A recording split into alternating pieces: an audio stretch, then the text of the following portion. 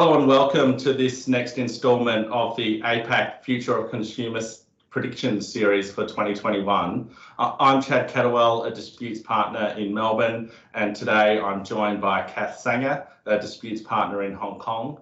We're going to talk about supply chain.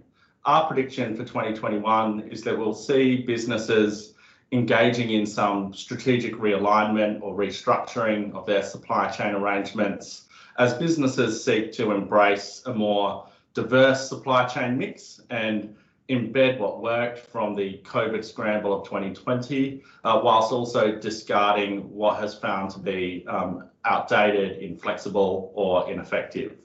So, Kath, as a disputes lawyer, when I reflect on that prediction, I think about termination rights and the potential for contentious terminations. Yes, indeed, Chad. Strategic realignment and restructuring often means ending some existing relationships which don't fit with a new strategy or structure prematurely. And this, of course, creates the potential for contentious terminations.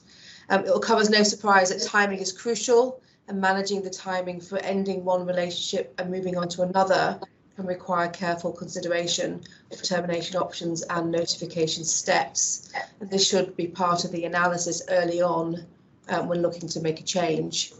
Ideally, you will be in a position to exercise a contractual right to terminate what we call for convenience, as opposed to asserting a right to terminate for cause. But terminating for convenience invariably requires notice and therefore time to implement. You do sometimes see parties looking, therefore, to terminate for cause because that is immediate, or at least more immediate than terminating than for convenience. But in the right circumstances, that can be a sensible strategy. But you need to bear in mind that it may prove to be a false economy if a protracted dispute emerges as a consequence. Exactly. And despite best efforts, not all attempts to terminate a relationship are clean cut, which is why it's sensible to be mindful of dispute resolution escalation steps and the timing of those steps early on in your planning. This is particularly important if you will need to terminate for cause rather than for convenience, or where you would prefer to terminate for convenience without taking on the risk of asserting a right to terminate for cause, but you would prefer to do so within a shorter time frame than the contract anticipates.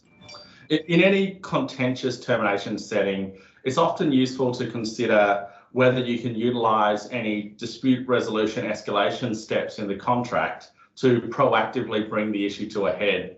We do find that pragmatic commercial discussions at an early stage are the best formula for a good outcome, and strategic use of escalation steps can help you to achieve this.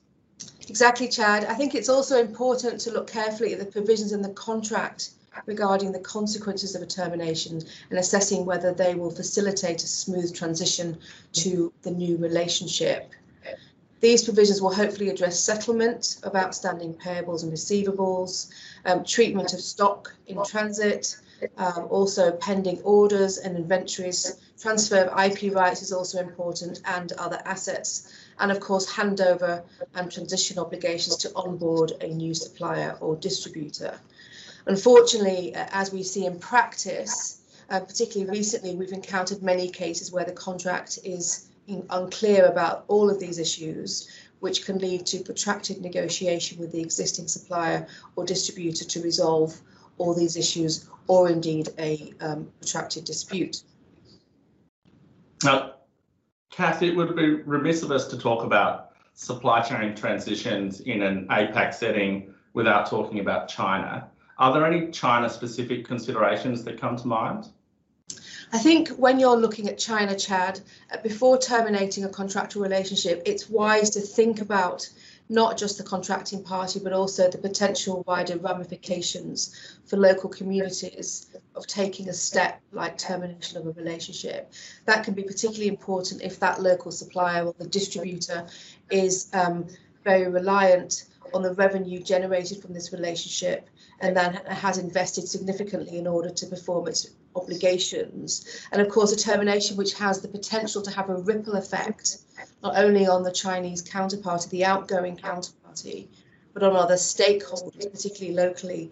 For example, upstream suppliers, employees, of course, local tax authorities, requires very careful planning, not just from a sort of a legal perspective, but from a strategic perspective, to manage the expectations of the stakeholders.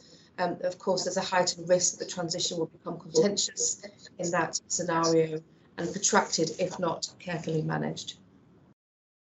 Thanks, Kath. So one final thought before we wrap up. As businesses look to diversify and embed the new normal in new relationships, they should be thinking about the same concepts that we've discussed today, but with a forward-looking mindset to maintain that flexibility going forward. That means negotiating for exit rights that are suitably flexible, but noting there's a trade-off between short for convenience termination rights and creating the types of long-term relationships that work well. Often the quid pro quo for your strategic partner investing in a collaborative relationship with you might involve giving up some of the flexibility to end the relationship at will on short notice.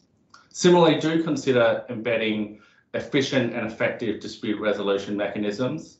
That includes escalation steps to bring the issue to a head in a timely way. In an Asia supply chain setting, it would also usually include choosing arbitration in a sensible regional seat as the forum for resolving disputes in an enforceable and efficient way. So that's all from us today. Stay tuned for the next video in our APAC Future of Consumer series, which should be hitting the airwaves shortly.